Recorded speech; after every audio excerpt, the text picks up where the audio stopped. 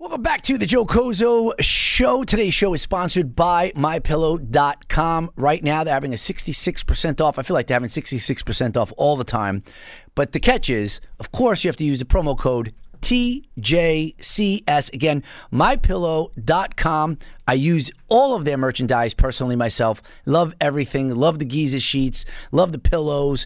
The bathroom towels are my favorite. Again, MyPillow.com. Promo code TJCS. Now, to today's guest. His name is Dr. Jerome Huyler. I absolutely fell in love with this individual. He is hilarious. He is serious. He authored 2 books. He is an expert on what's going on in the American economy today. He's also a historian. So without further ado, let me introduce to you Dr. Jerome Huyler. All right, welcome back to the Joe Cozo Show. We have lots to talk about. I got something going. I got something cooking here. This is the big leagues. It's New York. I said I was in the worst neighborhood, man. I said I had a near-death experience. Crazy? Robert, if you've been through what I've been through in the past month, you'd be crazy too. All right, Dr. Jerome Huyler. Welcome to the Joe Cozo Show. Thank you for having me. Yeah, absolutely. So before we get into anything, I want to just humanize you. I want to get to know you really quick here. And the people that don't know who you are, maybe they'll get a little flavor for it. What is your favorite food? Chinese food. Chinese food. Yeah. So you could have Chinese. And when you order Chinese food, what is the typical order that you would have that would really satisfy you? Beef and broccoli, because it's important to eat broccoli. And I don't eat it any other way other than with garlic sauce or such. Love egg rolls. Love spare ribs. Egg rolls. Is boneless spare ribs or on the bone? Bone. Well, it depends. I have 2 dogs, so when I want them to enjoy the meal too, I get regular spare ribs. When I'm a little more selfish, I get boneless spare ribs because you get so much more, and the place near me makes them great. That makes them perfect. Yeah. So what kind of dogs do you have? I have a black German Shepherd mixed with Belgian Sheepdog and a purebred all-black Australian Shepherd. Oh, I have a all-black German Shepherd. Mm-hmm. And full size? Full size, yeah. He's 115 pounds. And his uncle, which is a black and tan German Shepherd as well. So 2 German Shepherds I have. They are, I mean, you're talking about feeding them. They eat a lot. Yeah. They eat a lot. And prices are going up on dog food as of everything else. As of everything else, yeah. I was getting a 40-pound bag of dog food for my 2 dogs that used to be $45, up to $78 for the same 40-pound bag. It's unbelievable. So that's a perfect segue, because this is why you're here. You have an expertise on what's happening here in America in today's society. But before we do, just give us a little background about yourself, a brief description of where you're from and, who you are. I'm from Brooklyn, New York. I was born in Brooklyn, New York, lived there my entire life. For 30 years, I was a club date DJ, working weddings, corporate events, and I was the Latin, African American, and West Indian specialist in my offices. That was the music that I love, and so I was often at parties in the Bronx and stuff where me and a couple of the waitresses were the only white people in town. Oh, wait, hold on a second. We have to stop right there. DJing, African American music. Okay, so give me some examples of what songs, like what were you knew that you were going to some wedding or birthday party, whatever you were DJing at in the Bronx. Give me a couple of records that were your go-to hits. Do you know It Takes Two? It Takes Two to make, It Takes Two to make a thing go right. And I watched him in concert. Mixed into It Takes Two by Fat Man Scoop. Mixed right. Just bring that microphone a little closer to you. Mixed right into Fat Man Scoop's cover on It Takes Two, right into Let Me Clear My Throat. Yes, DJ Cool. That still happens at weddings. Well, I've been doing it for 10 10 years at least, that into More Money, More Problems. More Money, More Problems, Biggie Smalls. Yeah, and I gotta tell you, I am never. Thank God we got into that, because it would have never come out. Nope. Not a, You wouldn't have known. not, especially that, what the topics that we're about to talk about. Now we're into Exactly, yeah. this. So, another question I have. I was doing more than 100 parties a year for 30 years, with the only exception being 9/11, when all the parties stopped for a couple of months after that. Every other year, I did 100+ parties a year, going to my places, rolling my equipment in, setting up, doing the party. Also, West Indian music, reggae, calypso, love calypso. Also, Haitian music. I do. Not too many white people know about Haitian music. I never even heard of Haitian music. Zouk and compa are the two genres of Haitian music. Really, really romantic music. A little with the beat. It's not a slow dance by any stretch, but just beautiful. I did Latin, salsa, merengue, bachata, cumbia, vallenato, boleros. What, did you have Technique 1200s? Yeah, just what I started with. Yeah. Those are expensive back then, too. I still have two of them. Then I went to CDs in the mid-'90s. I never picked up what they're doing now. Now no DJ brings CDs anymore. They do it on a MacBook Pro. Everything's on a hard drive that they mix. Everything's digital. Yeah. At the moment that the company I was working for, Westchester Company, asked me to transit, I would have had to spend months putting all my CDs on the hard drive and everything. And I was getting of age where I was not only old enough to be the bride's father, I was old enough to be the bride's grandfather. So I said it was time to stop. And I was a professor at Seton Hall University at the same time, doing both.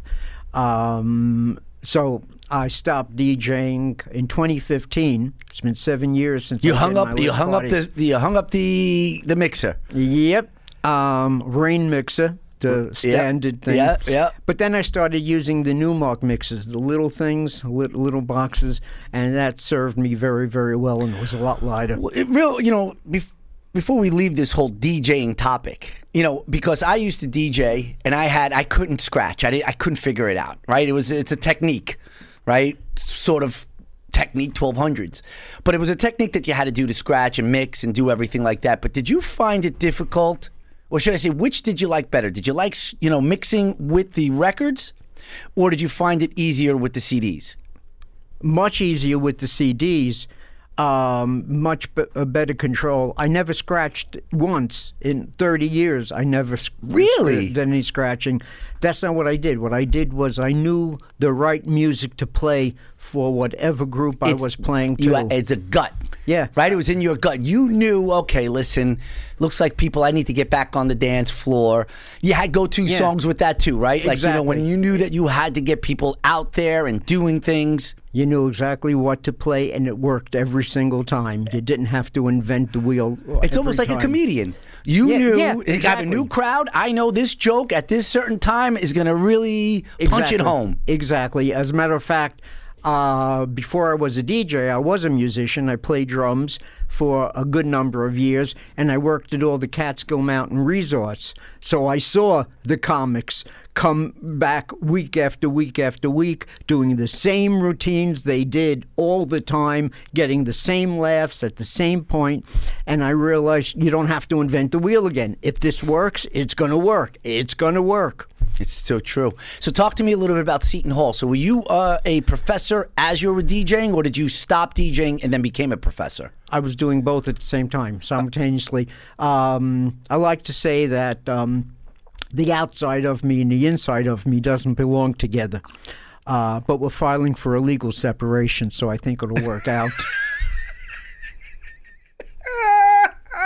I love it. I would tell, when I did my Latin parties, gentlemen would come up to me and he goes, "Man, where do you know this music? You know it better than my wife knows this music." And I said, "Señor, yo puedo decir mucho en su idioma, pero cuando todo el mundo me dice algo, yo entiendo casi nada. What does that mean? Translate that. Okay, it means there's a lot I know how to say, but if anybody talks to me in Spanish, I don't understand a word. Okay, so you had the punchlines that you knew you had to get across. Exactly, and people came up to me, and because I knew the music, I was playing all the merengues and mixing them perfectly, and so they would come up and talk to me Spanish. Naturally, I knew Spanish, but I didn't. So you were doing that type of music because obviously it was profitable and it was great, and you were doing that. But when you're in your car by yourself, what do you listen to? Light music, classic rock, but not hard rock. I never liked hard rock or heavy metal. Daryl Hall and John Oates? Yeah, absolutely. Journey, Billy Joel. I used to say that Journey is my favorite hard rock band. Because when I'm not listening to Journey, I'm listening to the Carpenters or Barry Manilow. Oh, Carpenters are great. Yeah, they are. Yeah, oh, absolutely. What about Carole King? I like her very much, but my favorite is Whitney Houston. Really? Absolutely. Oh, Whitney Houston. What did you think? So what did you think when you heard that she passed? Did you think that something like that was going to happen because of her hanging out with Bobby Brown, or were you not really in tune to that whole thing? I was partly aware of the relationship, but what came out after her funeral is that she was the one who introduced Bobby Brown to coke. It wasn't the other way. It wasn't the other way around. She was the bad girl who influenced him more than what everyone believed, that he was the bad boy influencing her. But it was a darn shame. My favorite song of all time is "The Greatest Love of All" by Whitney Houston. Yeah, the greatest love. My second favorite is "Your Song" by Elton John. My third favorite song of all time is "Georgia on My Mind" by Ray Charles. It's a great song It goes too. on from there, yeah. Oh yeah, I used to listen. I'm a big music. The reason why, as soon as you started saying the DJ, I used to collect 45s when I was young. Me too. So I had all the 45s, and I would DJ in my room, and I would make believe that I'm sitting there. I got all these people. I would play different things, but I didn't really know about a crowd then. I would just play my favorites. I would play Eddie Rabbit, Rainy Night. I did something else. My father owned luncheonettes, and every summer he would close up and we would go to the Catskill Mountains, and I would be in this place in the afternoon, and as soon as people came in, I had all my music on a Webcore CD, the reel-to-reel CDs, and I would say, which reel should I put on for these people? So I was DJing at 13, 14, 15 years old. You already knew that it's more about the pleasing part, right? Exactly. That's what it really comes down to. You put that song on, and you know that these people are going to have a good time, and it's going to change their mood. Yep. And it's a pleasing thing. One more question before we get into politics. The politics part of this whole thing. You go to the diner, right, for breakfast, because you said you're going to the breakfast. You go to your father-owned dinettes and stuff. What's your go-to breakfast order? What do you always say? You go to the diner. If you and I were going to have breakfast and you want to get your favorite breakfast, what is that? 2 eggs, scrambled, hash browns, and bacon. Mine's 2 eggs up with the hash browns and the bacon, but I have to have the toast because I like to dip. Me too. Dip the yolk with the toast. In the tea. Yeah. All right, so let's get into the politics part of it, okay? Because it's we got 2 different ends of the spectrum, the DJ and then into the professor. What were you a professor in at Seton Hall? Political science. My PhD is in political science, but I was actually a moral and political philosopher. I taught courses in moral philosophy, political philosophy, and intellectual history. I always believed that in order to really understand philosophical ideas, you have to put them in the historical context. You have to know what the philosopher was dealing with, the problems of his age that he was addressing.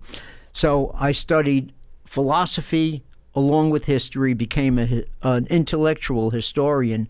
That's a historian who studies the impact of ideas on society and the impact of earlier ideas on later ideas. So those were my courses. So who would you say, in the course of the United States of America, it's from its infancy, who would you say has the most influence on America that, back then, is still affecting us today? Who would you say that one person or people are? Alexander Hamilton. The Federalist Papers. Well, he began messing up in the Federalist Papers, and he continued messing up as Secretary of State. When you say Treasury, excuse me. When you say messing up, so give me the pre-mess up, what he was doing that you think that he had the best, most influence in a positive way, and then take us into the messing up part, as you would say. I don't know that he had a positive influence. Thomas Jefferson had the most positive and the greatest influence on the early development of the country, but Alexander Hamilton canceled out what Thomas Jefferson and James Madison were trying to do. I believe that government needs to be a protector, protecting everyone in the enjoyment of what is theirs, their lives, their liberties, and their properties, and the pursuit of happiness. Alexander Hamilton was basically a utilitarian, what became pragmatism. So, in other words, he was interested not in protecting the inalienable rights of every American, or every white American who was a male at the time. He wanted to do what would conduce to the greatness and the power of America. It wasn't entirely evil. I'm not saying that of Alexander Hamilton, but for example, he supported protective tariffs, he supported internal improvements, and these were the vehicles of corruption that took place from his time as Secretary of Treasury all the way through today. Can you give us an example of what kind of corruption you're talking about back then? Yes. And then translate it to what we're seeing today? Okay. Government's exclusive role, its sole role, is to protect us in the enjoyment of our rights. Jefferson wrote in the Declaration, governments are instituted among men, deriving their just powers from the consent of the governed. But there's only so much to which the governed can consent. None of the governed have a right to take away or give away what belongs to another person, right? So government cannot redistribute wealth. The people cannot give to government a power that they themselves don't possess. They don't possess the power to take away or give away what belongs to others. You're talking about property rights and stuff of that nature. Yes, but I'm also talking about equality. Equality. Alexander Hamilton did not think so much of equality. He thought more about the power, the greatness, the self-defense of the country against Great Britain. So that he supported protective tariffs. What's a protective tariff? It's a tax placed on foreign goods coming into the country. In 1789, when the first Congress met, it was besieged with all kinds of memorials. They were called pleadings for protective tariffs. The manufacturers needed protective tariffs, they said. What is a protective tariff? It protects domestic manufacturers from external competition. What good does that do? A farmer, a planter, a shipbuilder, a seaport merchant, or thousands of Americans who are employed in the dockside trades, or the carters who brought goods from the wharfs where the ships landed to the interior of the country. So in other words, at that moment, because of this second bill that our first president signed into law, the Tariff Act of 1789, no longer were all men equal. They were created equal, but now Congress assumed the power to pick winners and losers. In regards to what, though? So when you say, are you talking about, let's say, for instance, in today's society, like maybe picking Boeing to do a defense contract? Is that what you're saying? So that makes them have the ability now to give certain powers or certain lucrative contracts? Advantages, privileges, benefits, immunities to certain companies because their lobbyists are busy on Capitol Hill lobbying for these advantages. Many of them, almost all of them, are always done at public expense. the taxpayer has to pick up the bill. Again, Congress is picking winners and losers. Here's the problem. Once the first policies were implemented that made a distinction between those who the government favored, the privileges that they got from the government, and those who had to pay the price, in many ways direct and indirect. Once a nation decides that some of its citizens have a right not to go out and get, but to lobby Congress and be given, it finds itself facing two daunting questions. Who else should be given, and how much should everyone get? There's only one answer: politics. And so over the years, over the course of the 247 years, lobbyists multiplied and multiplied, and now they have their hands in everything Congress does. And if you sit in the gallery of Congress, in the House of Representatives, for example, you'll see congressmen talking about $100,000 to this group, $3 million to that group, $30 million to this group. This is what is inside every bill, all at taxpayers' expense. So what do we have today? We have a national debt exceeding $30 trillion. We have taxes through the roof. As I like to say, any family that's paying upwards of 50% in combined federal, state, local income taxes, payroll taxes, property taxes, utility taxes, capital gains taxes is already half slave and half free. So, let's talk about this for a second here, the deficit. How did the United States, now we have the bank, right, so to speak, the dollar.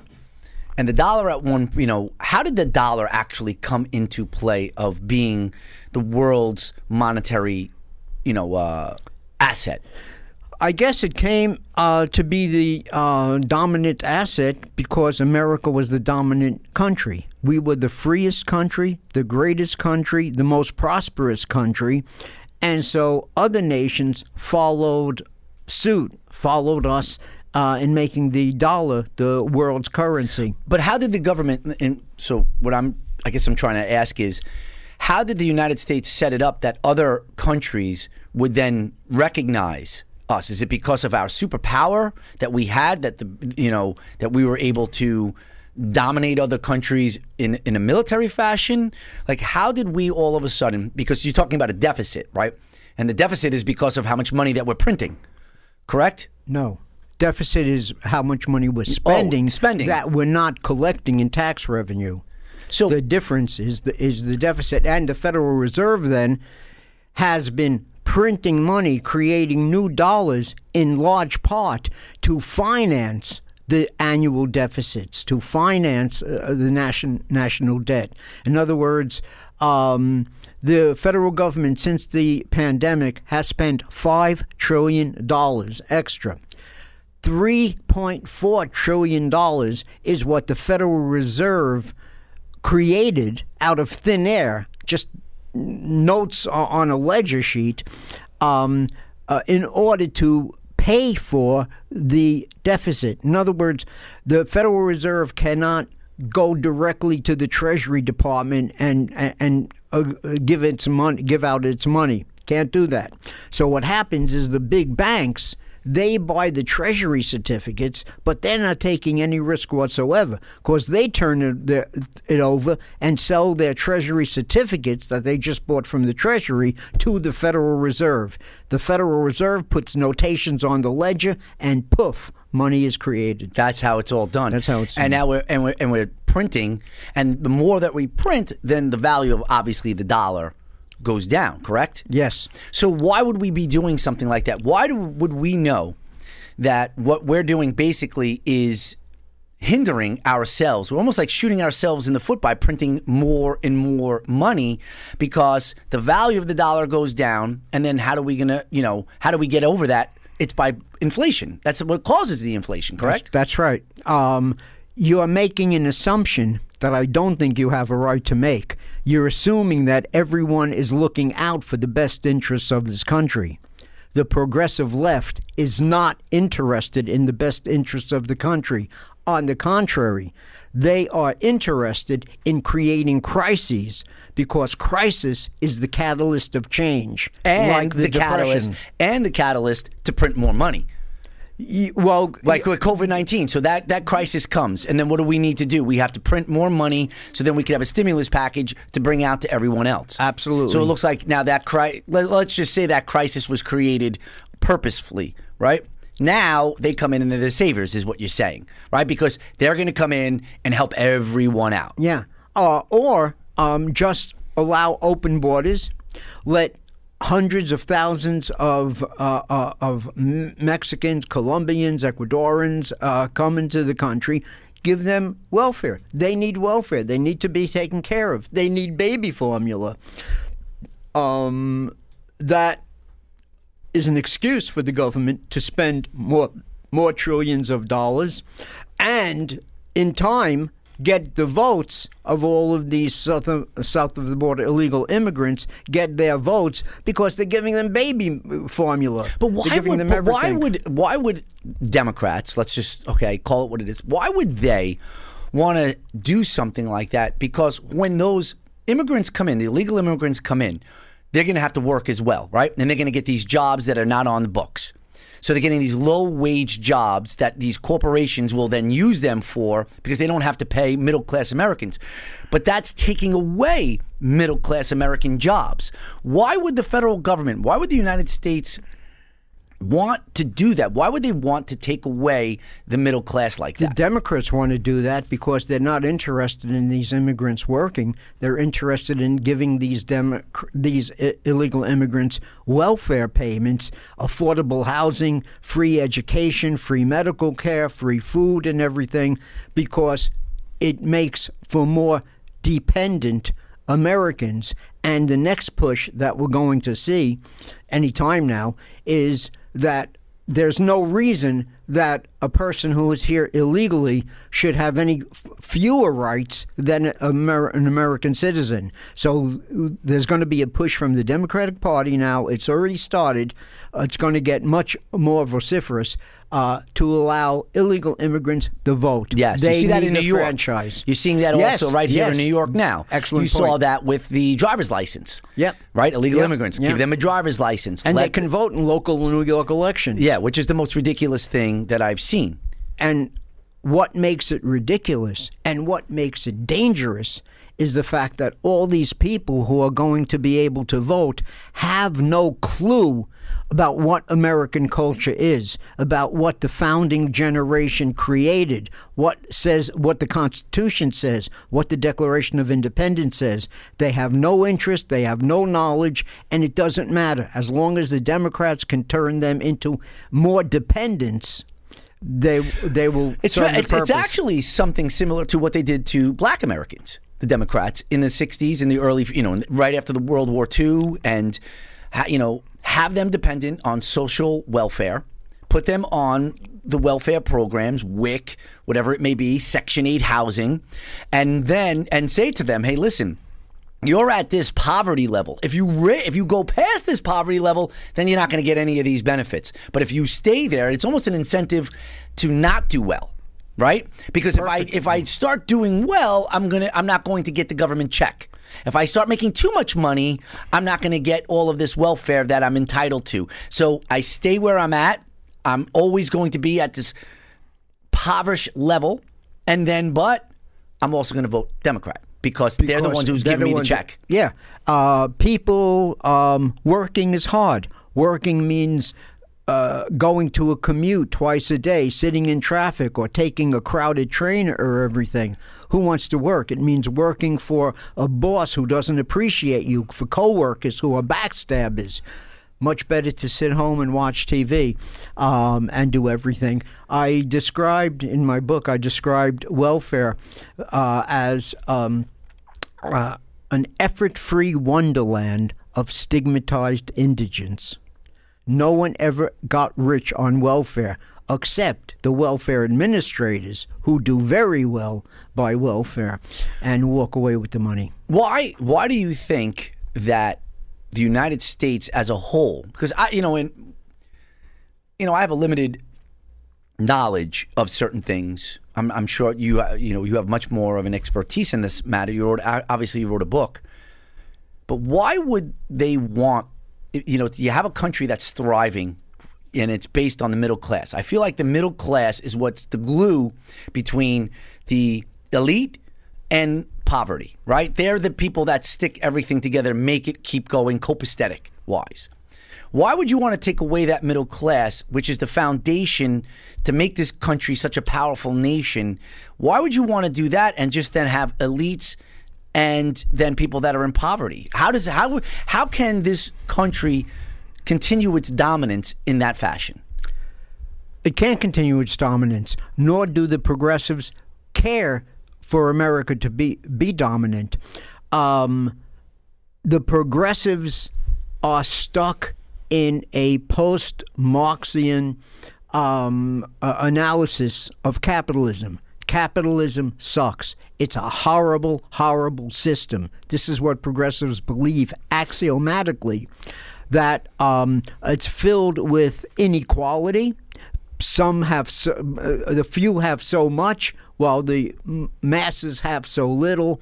The exploitation thesis, the oppression thesis, this is what they see. When a progressive looks out at America, he sees worker oppression. That's why the Biden administration is working its tail off to create unions all over the country. It's not working. The workers don't want to be in unions, but they are almost forcing unions on. Why would workers not want to unionize? Because they wind up paying enormous dues to the unions, who waste it, who are corrupt, and who don't do anything for the workers. And this is the history of so many workers. But then why would the Amazon workers, right, and especially here in New York, that they're trying to unionize, why would they want to do that? The workers, why would the workers be in favor of that? How do they all of a sudden have this belief that if we join a union and we unionize, that it's going to protect us? Why wouldn't somebody say to them, hey, listen, exactly what you said, it's actually the opposite? I once spoke to a woman who was a line worker for Amazon, and she described, in 2021, a year ago I spoke to her, she described a 10-hour day, which was maddening. The number of packages she has to process over the course of every hour she works, every 2 hours she works, the difficulty of getting a break, even to go to the bathroom, because you're stopping the whole process. So I can understand that, just like auto workers or just like machine shop workers who worked in the heyday of the Industrial Revolution, 12-hour days, nonstop, a half hour to eat their lunch at their work table, and then back to work. It was difficult. But the latest Amazon workers declined the union. They didn't want it, and the union is appealing the first vote. They had a very powerful voice who convinced the workers to join a union in one vote. But that vote is being appealed, and I don't know if it's going to stick. All over the South, it's right-to-work states. There's no mandatory unionization, and they don't want unions. Even the foreign car companies that are making cars in Alabama and Mississippi, the unions are very happy. It's good business to keep a good worker good and satisfied. I also wrote that in my book. And there's no war between an employer and an employee. It's not a war. They're in it together. Everyone profits when the company does well. Bosses learn that lesson by now, and workers appreciate their bosses who give them time off and give them lockers and give them gyms to work out in. I want to talk a little bit about now unemployment, because I think this is a perfect opportunity to learn a little bit about the history of what's going on here economically for the middle class in America. I want to ask you about China going into the World Trade Organization and what that did. At the time, maybe I think it was Henry Kissinger always thought that they should be open market and allow them in. And it was President Clinton who then subsequently actually let it happen, correct? Yeah. So what did that do, allowing China into the World Trade Organization, what did that do to the middle class here in America? The belief was that if China adopts capitalism, that communism would be overthrown, just like it was in Russia with glasnost and perestroika. That didn't happen. The communist elite kept their power, kept their people oppressed and exploited, and took advantage of America by robbing our technology and everything else. So just like the League of Nations, just like the UN, some knuckleheaded American government officials believe, let's bring China in, let's show them the benefits and the glories of capitalism, without realizing that communist is an expansive ideology. It wants to take over the world. It keeps its own people in poverty.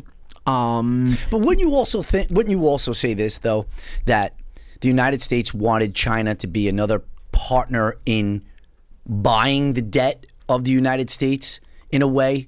Right? Yeah. Open up that.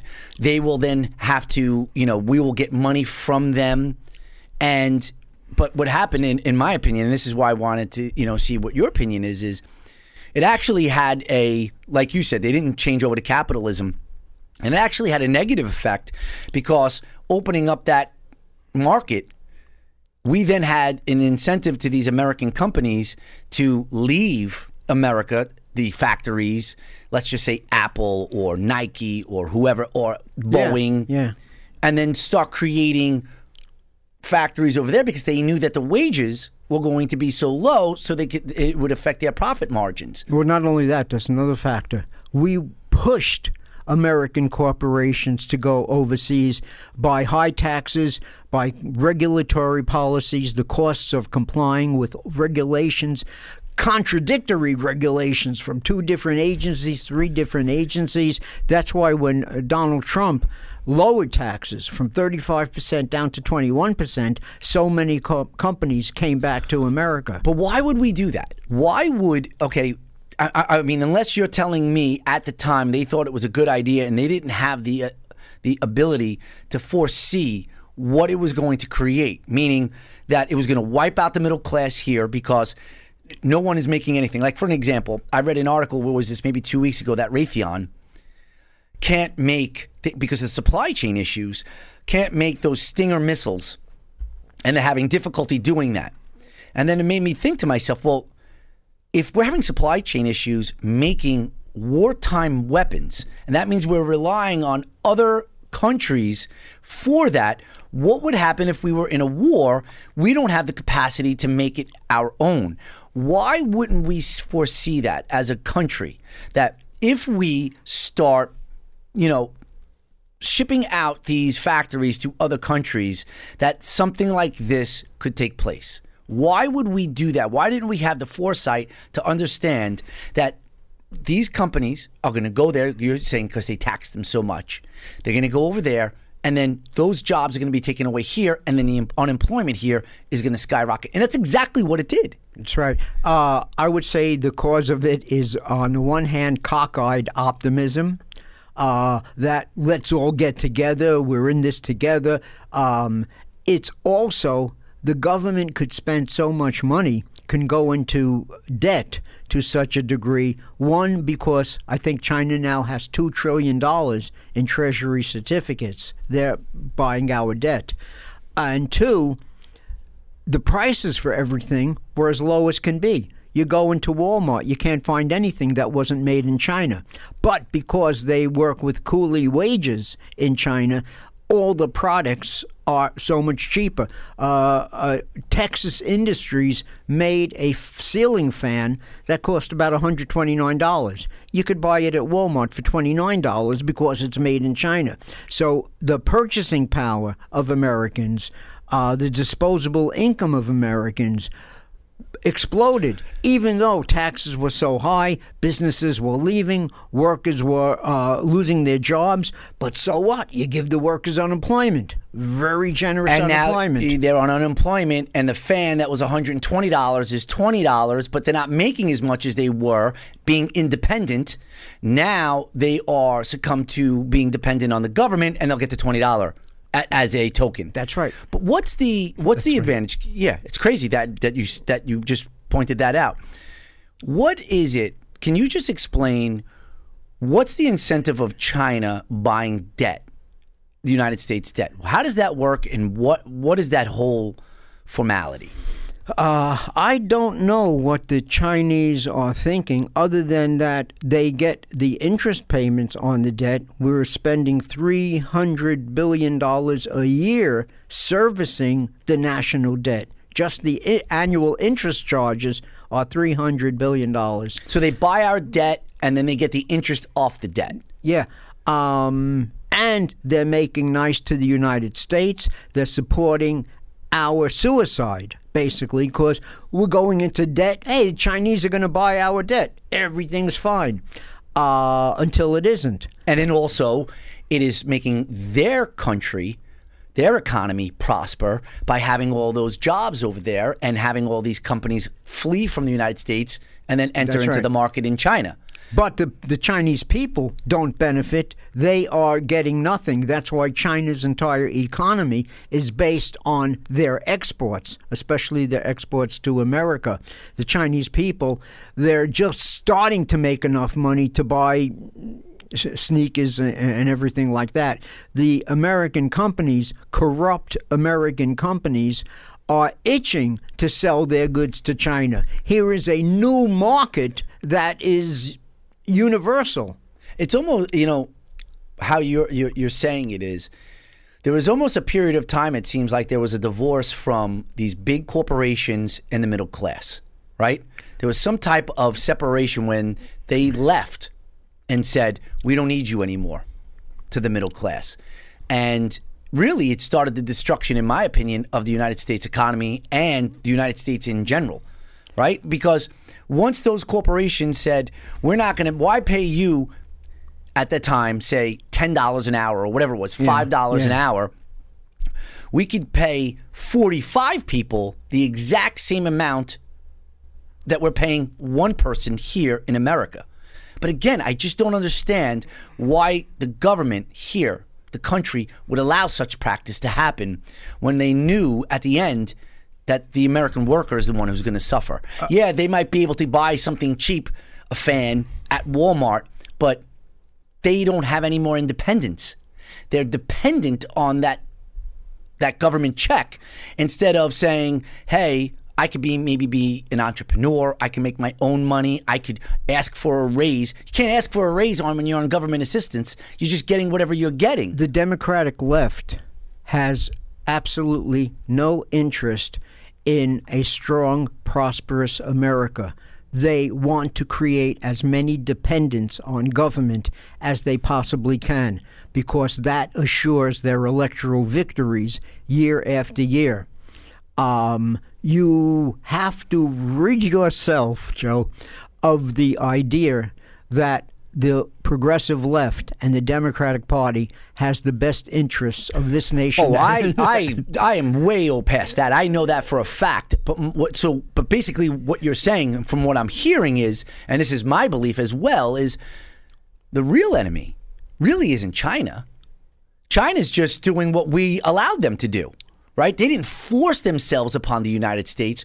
Whatever they have is what we gave them for whatever stupid reason it may be. The real enemy here is the Democratic Party, because it seems from what you're saying, if you just fast forward this exact policy that we're doing right now, 20 years from now, it would be with the influx of the border, with the destruction of the middle class, it would be a one-party rule system, meaning the Republicans would never be able to win an election, so it would just be a constant Democratic leadership.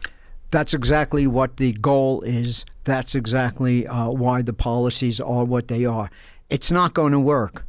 The saving grace for America is that less than 40% of the Americans went to college. That is our saving grace. You go to college today, you lose your common sense. You get embroiled in all kind of ideology, all kinds of theories that don't work, that have never worked. But the people who are controlling the universities today are the radical anti-war generation of the 60s. They went into college administration, college jobs, hating this country for the Vietnam War, for slavery, for post-slavery. For the Civil Rights Act, whatever it may be. And now they are in charge of the universities. The thing is, the universities teach the next generation of grade school, middle school, high school teachers, of judges, of journalists, of poets, of playwrights, of screenwriters. And so the entire culture is going to the left because of what happens in the Ivy League universities, and the people who are in the Ivy League universities were the radicals of the 60s and early 70s. That is the demise of America. But, as I say, only 40%, less than 40% of Americans have been to college. Most Americans have not lost their common sense. Most Americans feel the pain, finally, of all the policies that this country has been pursuing for the last 30 or 40 years. So now is the time to reach the American people. Have you had enough? Asking them, can you feel the pain? Do you want to do something about it? And so everyone is surmising that the Republican victory in next November is going to be overwhelming. It's going to kick the Democrats the hell out of power, except for Joe Biden. And it looks like that's going to happen because with crime, with critical race theory, with the Green New Deal, with unlimited immigration, all of the things that you're saying is everything that leads to the dependence of big government. Yes, but Americans don't want to be independent. Americans want to be independent. The average man on the street, woman on the street, they love their lives. They love their liberties. They love this country. I know, they love but America. I got to say, Doc, though, I have unfortunately, and I thought I would see it already, and maybe you have a difference of opinion and you think that maybe that it's coming, but there's got to be some type of uprising. And I'm not saying that there has to be bloodshed in a way, but I feel like the Republican Party, there's a bunch of rhinos that are in there, like Mitch McConnell, a whole bunch of them. All of them. And I Except also Jim Jordan. Yeah, he's great. And Jim Louis Jordan. Gohmert, maybe. Yeah. But I feel as if that also the American people, the Republican people, what Democrats would call the MAGA people, I still feel as if, though, that they are still too silent and allowing things to happen because, hey, it's not affecting me so much, and I want to have my own independence, like you say, and I want to move on with my life, and I don't want to be too much attached to that because it's not in my nature to go and burn down a precinct. It's not in my nature to go and rob and loot and burn down buildings because I love America so much. So when is it? What do you think is going to be the point or the precipice of when the tipping point, when the temperature actually goes from, say, freezing to boil, it changes. Something's What happens. I've been saying literally since 1980 is that things will have to get considerably worse in this country before they can get considerably better. Things are in the process of getting considerably worse. What I've also always said is that Americans are apathetic, they are complacent.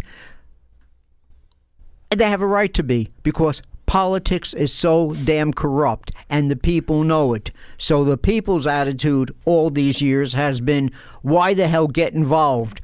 The politician is going to lie to me. He's going to tell me what he thinks I want to hear, and then he's going to do whatever he wants, and he's going to kowtow to the lobbyists and the organized special interests anyway. So in other words, cynicism is in good part what kept Americans out of the political process.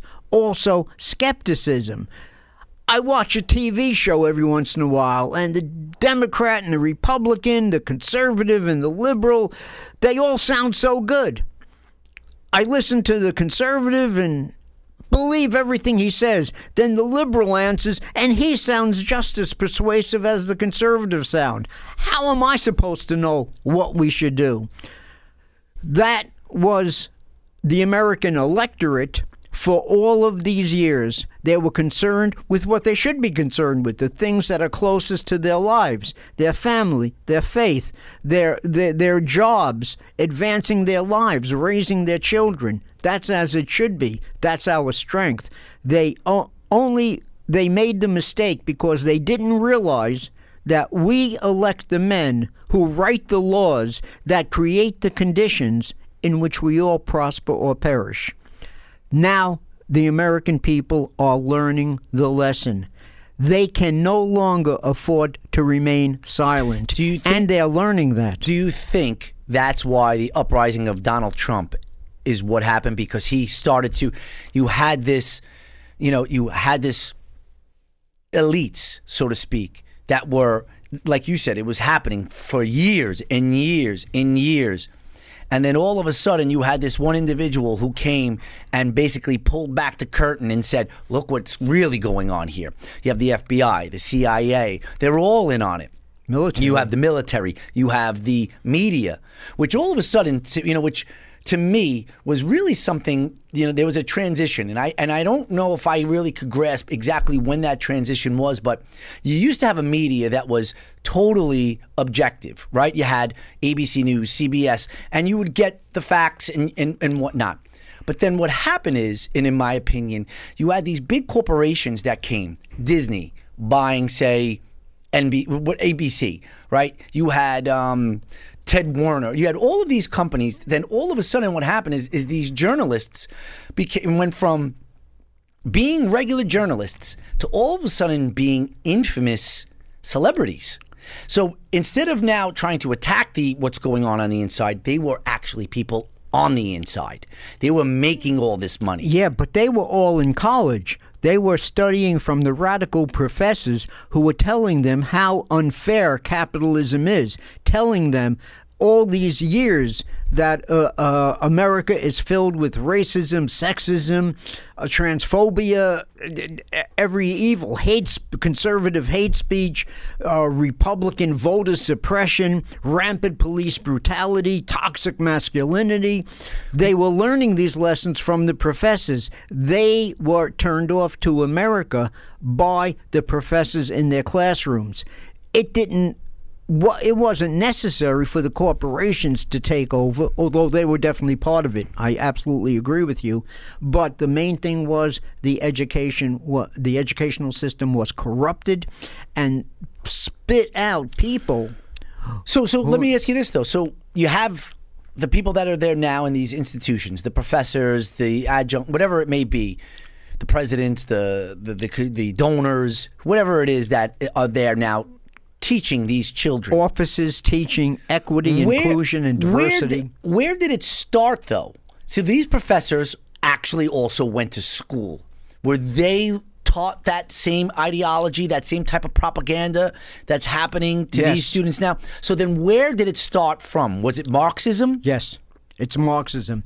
Marxism begins and ends with the idea that capitalism has to go, that capitalism is nothing but exploitation and oppression by the workers, by the owning classes, and that people cannot live under a system with such great inequality. This is the essence of Marxism. But it's not inequality, though. It's equality that anyone can do anything, whatever they want. If they want to achieve greatness, they got to put in the work. That's not what Marxists see when they look at America. They see that so few have so much and so many have so little. That's all they can see. They don't see anything past it. But it's because of their ideologies that's happening even more. That's because capitalism is really about what? The middle class. right? An opportunity. An of course, opportunity. for That everyone. middle class person who's Absolutely. maybe, say, working at the Amazon job 9 to 5, starts saving some money, and then all of a sudden has an idea and says,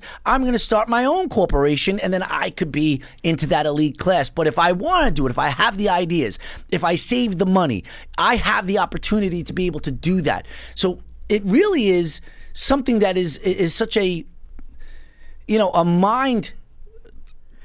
Mind control, but that's it. You have to understand that it's an axiom.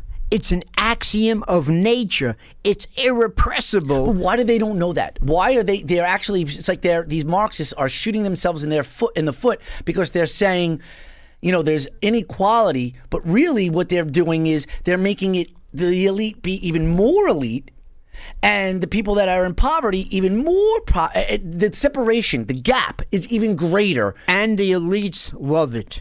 The elites are part of the Marxist power structure. Because they don't want to give it up.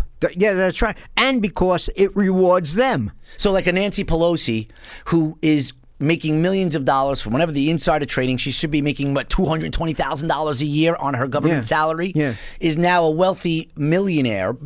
Who knows how much money she has. She sits there and says, from what I'm hearing from you, is this is not going to affect me or my family.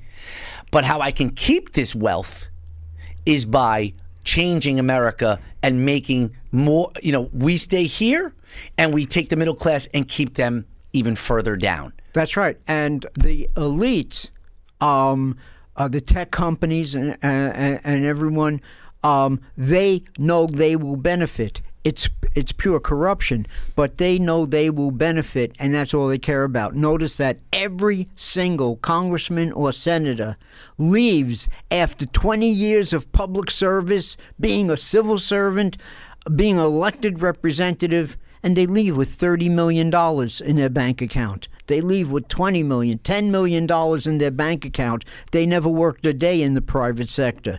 But they know how to manipulate the system. They know what companies to invest in. In other words, they know that there's a law that was just passed by the House of Representatives. It's going to the Senate.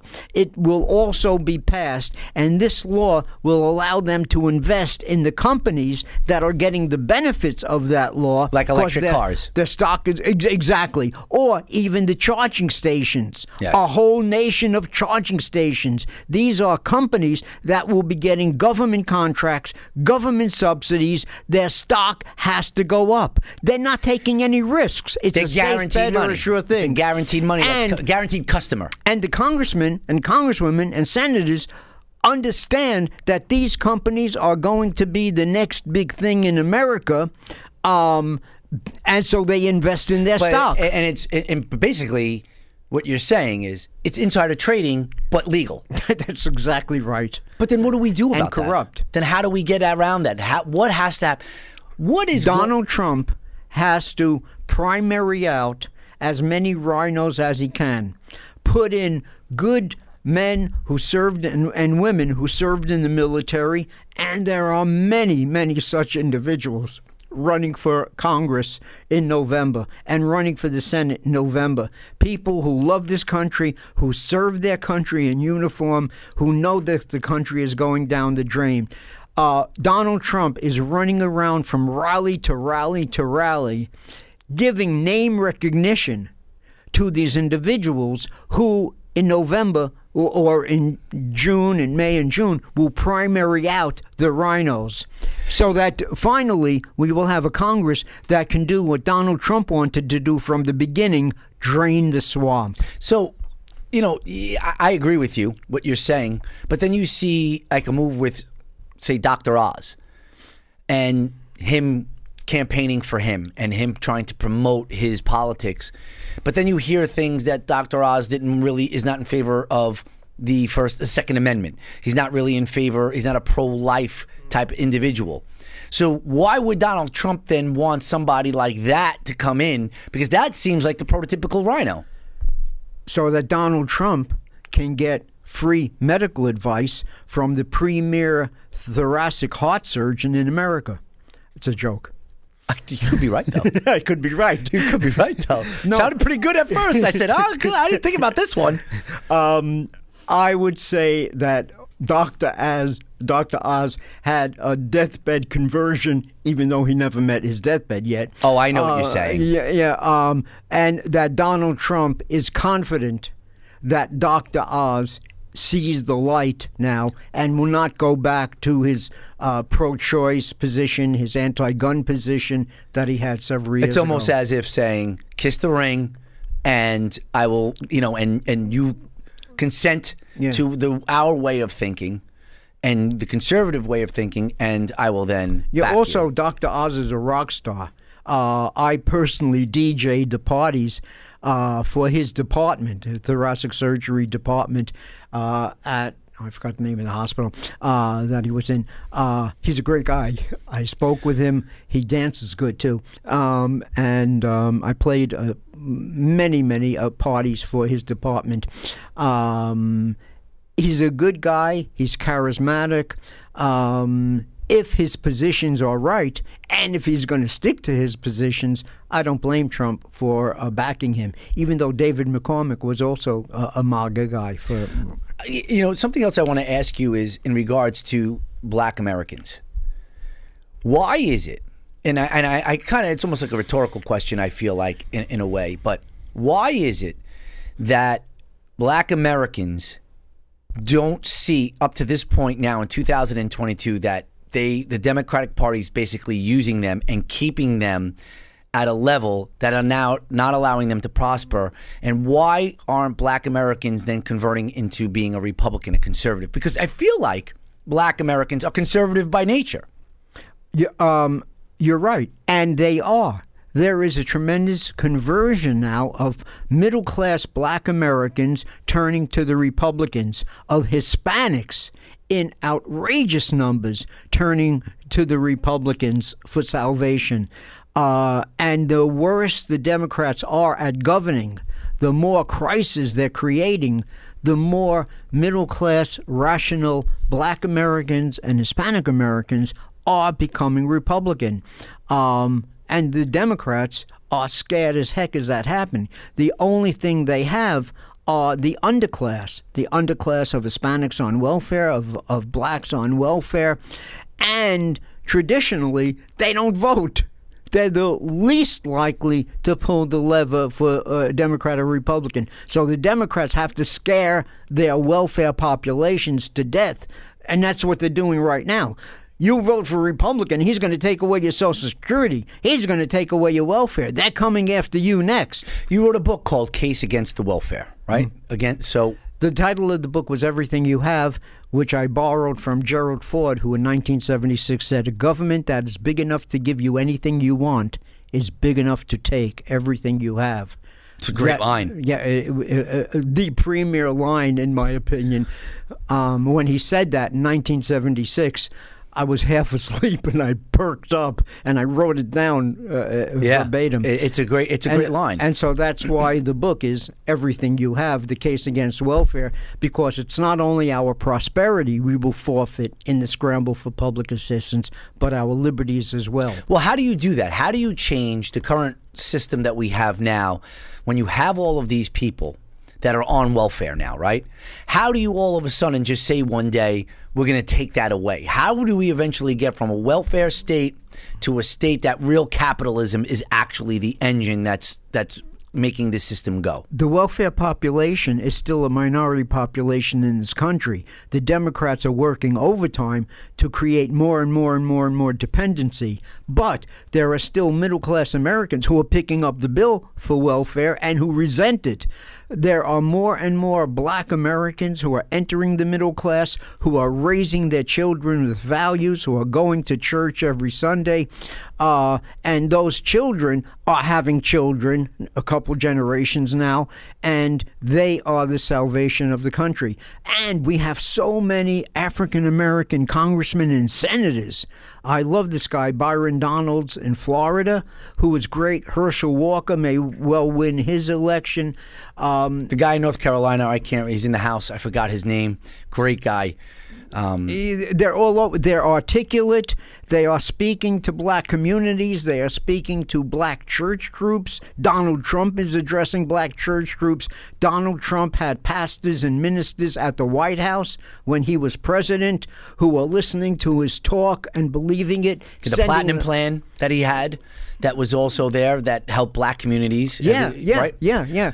So in other words, the battle hasn't been lost. It certainly hasn't been won. But my basic theory is that the more Americans come to feel the pain, the more they will get involved. The thing is, get involved how? What are we going to do to extricate from this situation that we're in, from a $30 trillion debt, from all the taxes, from all the regulations? What is the solution? And what is old is new again. You have Newt Gingrich making the rounds of all the talk show hosts talking about the balanced budget amendment again. We talked about in 2014 with the rise of the Tea Party.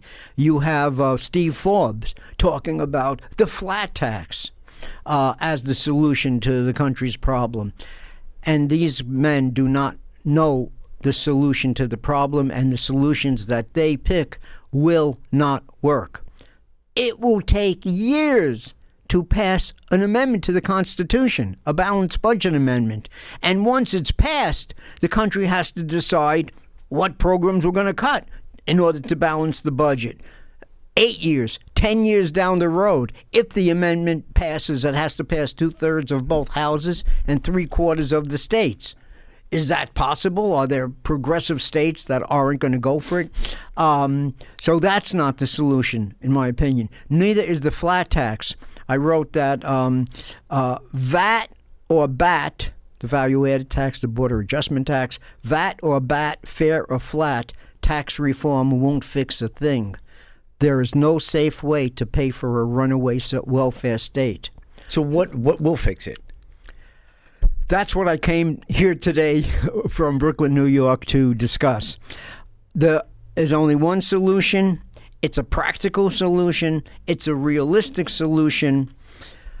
We, the people, have to engage in a massive letter-writing campaign to our congressmen and senators, especially those sitting on the Appropriations Committee. This might wait till next November, but it's good getting a head start on this idea. Demanding Congress defund big government. Defund big government. That means cutting specific programs, closing specific agencies and departments, answering the questions. Give me a couple of examples of what agencies or what programs need to be cut out. What would you, if you were in charge of that? I would begin with the Department of Education. $72 billion a year it spends. Countless numbers of bureaucrats are living high on the hog off of the salaries they get working for the Department of Education. In promoting critical race theory, in promoting the Green New Deal, in promoting this transgender agenda, the Department of Education is not doing any school-age child any damn good. We don't need it. Are you saying that these things that are happening in the schools are creating crises so that they keep their jobs, basically? So they get more money? Because we got to teach now critical race theory, so we have to ask for more money to come in here and have us, fund that project. And it also makes the students ignorant. They're not learning reading, writing, arithmetic, critical thinking. They're learning indoctrination of the progressive agenda. That's what they're learning. That's what they're going to grow up thinking. What programs do you think that should be cut out? Well, I think globally. I think in terms of entire departments. I want to get rid of the Department of Commerce, the Department of Agriculture, and the Department of Labor.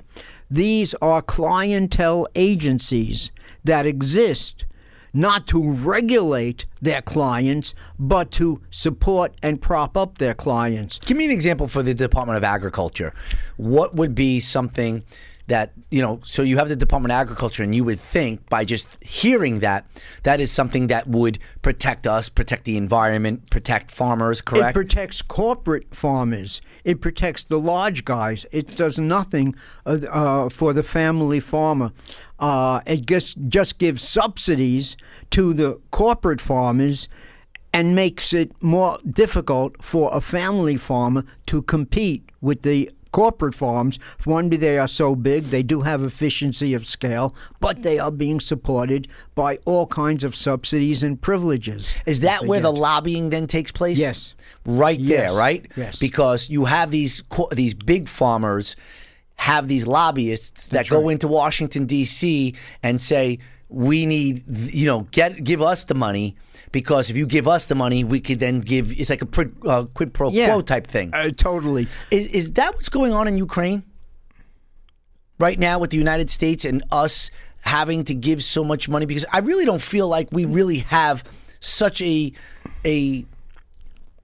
reasoning to be there, because this is an embedded thing that's been happening for years, Russia and Ukraine. It's something that we can't even, comprehend. I believe that it's the military-industrial complex. It's the defense contractors that are sending their lobbies to Congress. That's what I mean. It's just more corruption. And I believe that since the Biden administration has no respect for the law, and because it appropriates money Congress passed in order to accomplish one purpose, and the Biden administration takes that money and does something entirely else with it. One example is the money that Congress passed to deal with the pandemic. The Biden administration took that money and used it to fly illegal immigrants to Westchester Airport and to cities all around the country with the money Congress appropriated to combat the pandemic. I believe that's an impeachable offense. I believe it's a high crime and misdemeanor to divert money Congress appropriated for a specific purpose and use it for any damn purpose. How about also just in general during a pandemic that we're actually bringing illegal immigrants, not testing them, and then during a pandemic putting them in different areas of the country so they could spread the virus even more? That could be right there, something in that nature. But I want to just go back to, because I'm really interested, because this is the hot thing that's going on right now, and I feel like it's going to escalate even more, because I feel like there's dollar signs that our government only sees, and they don't see the end game. And what I mean is, right now we're going to now have new countries coming into NATO, right? Which is just going to piss off Russia even more. They're a sovereign nation. They're an old nation. They're the biggest country in, talking about landmass. They have the most nuclear weapons. But yet, we're still giving, I think, another $40 billion that's going to go over there. But where is that $40 billion actually going? It's going to what? Lockheed Martin, Grumman, Raytheon, General Dynamics. General Dynamics. It's going to all these lobbyists because it's their new, say, Iraq war. Yes, and these military corporations, these defense contractors, they are going to pour money into the Democratic war chest for the upcoming elections because they're as dependent as government as any welfare family. So are you saying so the money that they're going to give, say, Raytheon will take some of that money and then insert it back into, say, the people that are going to, the Democrats that are going to go and run in 2022, donate to their campaigns, donate to their whatever it may be? Everybody wins but the taxpayer. Is that what happens though? Because I didn't. Yes, that's exactly what happens. You give the money to A takes the money, then it's almost like a wash. It's almost like they're washing the money. That's why it's corrupt. That's why American politics is nothing but a tissue of corruption. It's every special interest group, the welfare entitlement groups, I call them counterfeit capitalists, because they don't make money by taking regular market risks. They run to government for a safe bet or a sure thing. And they're willing. They have something to get from government. They have something to give to the politicians, and the politicians are happy to take their money. They need the money for their re-election campaigns or to climb the ladder of politics. And that's the sum and substance of American politics. That's why Donald Trump, I think, is the only man in America who could save this country, if it can be saved. Do you think it can? Yes. Do you think it will be? Do you think Donald Trump will get elected in 2024? Or do you think there's obstacles that are going to be manufactured, should I say, without really saying it? It will have to be manufactured because there is nothing that stands in his way realistically. If you're looking at reality, he should get reelected. The Democrats have screwed up so badly and are creating so much suffering, so many hardships, so much pain in the electorate that the electorate can no longer avoid. All it would take to save this country is a nationwide grassroots letter writing campaign to the politicians demanding that they begin cutting programs and closing agencies and departments. If they get enough letters from the American people, they will have no choice but to do it. And the whole conversation of the country can change, not what the progressives want talk about, how we can grow government, but how we can shrink government. And that is what we have to do if we're going to save the country. So you're in sum and substance, your theory is how we got here is because we expanded government. Yes. And now government became such an animal in itself that it's taking over almost like a virus. Yeah. Spreading like a virus, and basically anything in its path, it's destroying. That being number one, the middle class. That's right. You said it perfectly. But it's up to the people. We can take our government back. We can get rid of rhino Republicans and progressive Democrats. We can vote intelligently, get engaged, and get properly enraged over what is going on, learn a little bit about civics again, and the country will be saved. It will take a long time, and in the process there could be a crisis, another bad crash, and then everything's up for grabs. Then Americans may say, we need government. Government, do something, save us. What can we do? That's basically what's happening now with the economy. Baby formula, save us, get us more formula, do something for us, and then they'll come in from whatever way they do it and save. But the conservatives are spreading the message that the FDA created the baby formula crisis by shutting down Abbott Industries. Yes, exactly. And by having protective tariffs that prevent foreign countries from sending their baby formula to America, the supply chain problem.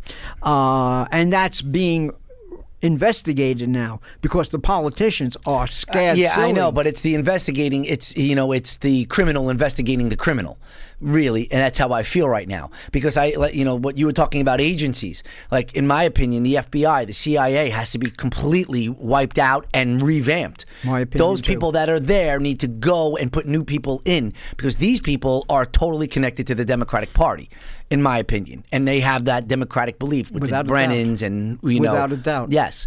Before I let you go here, I have a couple of questions, just isolated questions I wanted to ask you just to get your opinion on.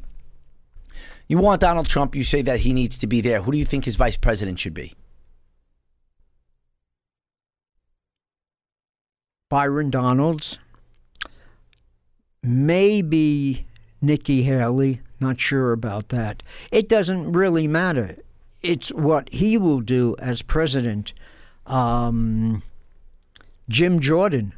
I would love to see him as a vice president. You think Ted Cruz may get it, or Ron DeSantis, or do you think Ron DeSantis will stay isolated and not be associated, say, with Trump? I think that's what Ron DeSantis is biding his time. If Trump wins another 4 years, Ron DeSantis will jump into the race right after that. Ted Cruz, I don't know. Ted Cruz crossed Donald Trump by supporting David McCormick over Mehmet Oz. I don't know how Donald Trump feels about that. Pompeo did too. And Pompeo did also, yes. Donald Trump, unfortunately, he was too trusting as president. He picked a whole bunch of people to administer his administration who didn't deserve it, who were turncoats and who turned right away. If I was the president of the United States and I said I'm going to make you Secretary of Defense, was it Mayorkas who's there right now? Not Defense, of Homeland Security. And I said, let's take care of the border. Granholm, I think. I thought it was Mayorkas. No, he's a. Isn't he the Department of Homeland Security? Yes, I'm sorry. Yes. Yeah. Yes. If I said to you, I said, Doc, I'm going to make you in charge. I'm getting Mayorkas out of there. What would we have to do to seal up this border? Well, how do we fix this problem here? Build the wall. That's it. Yeah. Donald Trump had the exact plan: stay in Mexico policy until one's case comes up. For sanctuary. Donald Trump had the solution. He stopped immigration, and if the wall was complete with all of the accoutrements that he called for, the problem would be solved. Do you think, because of what is taking place with Russia and Ukraine, do you think that China is biding their time and eventually will attack Taiwan? And if they do, what would be the United States response? Do you think that should take place? The Biden administration would probably give military aid to China. I'm joking. I don't know, but I don't trust it to defend Taiwan. We should be giving military equipment, missiles right now, especially anti-ship weapons, like Ukraine took out the premier ship from Russia because Taiwan is an island. And they have to be invaded by ship. If Taiwan can sink enough Chinese ships, and missiles can one missile can take out a ship these days, then Taiwan has a chance. And China might not invade once they know that Taiwan has these missiles. Eric, can you pull up the website when you have a chance here? I want to, give the opportunity now, these two books that you have here and also your website here. And it's JeromeHuyler.com, and that's spelled Huyler. Can you tell us a little bit about the website, your blog? Yes. I have essays on the website that are all very interesting. Some are involved, but they offer an idea of what the founding principles were, how limited government was meant to be originally, according to the Declaration of Independence and the Constitution. So that's what a lot of the essays do. There are essays on why leaders lie, and what it signifies that they do lie. I saw that you have on one of your forums that you do. You said you had over 1-something million readers, right? No, not on the website. Yeah, but Quora, Quora.com, Quora.com. I have 1.3 million. My posts have attracted 1.3 million viewers. That's great. Yeah, that's something else. And I have. That's how you get the message across. That's right. That's how you do it right there. When you used to have that type of following of that gives you some type of power, and basically, it gives you some credibility, because who's gonna you get to over 1 million people reading your stuff. That means you're doing something right. I agree. It's very gratifying. And the comments and the endorsements I get every single day just gives me more and more incentive to continue. So Quora.com is where you can find me. And it's a site where people ask questions. So I have the opportunity, just like you did, have the opportunity to give specific answers to specific questions. And many of the questions are excellent, as are my answers, I believe. Do you know anything about Substack? Have you heard about that? Yes, because I feel like I'm that would be. Substack. Oh, you are. But I'm a novice on Substack. I've posted some things, but I don't know how to build a following on Substack. I think you would, that forum, that avenue of reaching people, I think that is right up your alley. I think that you would do excellent on there, because that is where you could actually write things without the fear of being censored. And speaking of censored, you're off of Facebook. How'd Yes. that happen? What happened? I did a post denouncing Antifa, and I made the mistake of posting it on a number of sites. And the next thing I know, I get a message from Facebook that my account has been permanently canceled and this decision cannot be reversed. Cannot be appealed. Cannot be What is that appealed. all about? I know, right? It's so crazy. I never heard of that. I never heard of that either. You go to Facebook jail for 3 weeks or You something. come out, you and go on a little get- probation. Yeah. No, they said right away, they said, your account has been canceled. This decision cannot be reversed. How can people follow you on social media? I know you're on Twitter. What's your Twitter handle? Huylerje at Huylerje. I'm on Twitter. I don't tweet as much as I used to. I still have 4,000 followers or something. I had 8,000 followers. I'm basically spending my time on Quora because I'm very successful there, so I'm keeping that going.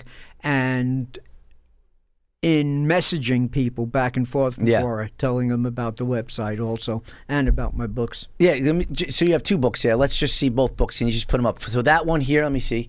This one, Everything You Have, The Case Against Welfare, right here.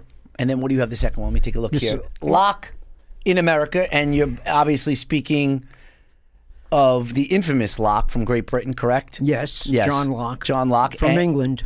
It wasn't Great Britain yet. Till okay. A few years after his death. And that is the founding philosophy of America. And it was my doctoral dissertation, so that is a very serious book, Locke in America. But it describes Locke's philosophy, which I studied for years, in a way that no one else is describing his philosophy, and how his philosophy got to influence the American colonists leading up to the American Revolution. That's an interesting process on its own. One last question for you. I got 2 questions. Two last questions for you. Have nothing to do with anything that we've talked about here. Second to last question is, because, you know, this whole DJ thing threw me for a loop, so now I think totally different of you. I love it, by the way. I totally love it. Cereal. What's your favorite cereal of all time? Sugar cereal. Rice Krispies. Rice Krispies? Yeah. My tastes in food are entirely pedestrian. I can tell that's as vanilla as it gets is Rice Krispies. But I mean, I'm a Rice Krispie guy. If you got Rice Krispies, I'm going to defend Rice Krispies over there. you're going to. Yeah, for sure. Wow.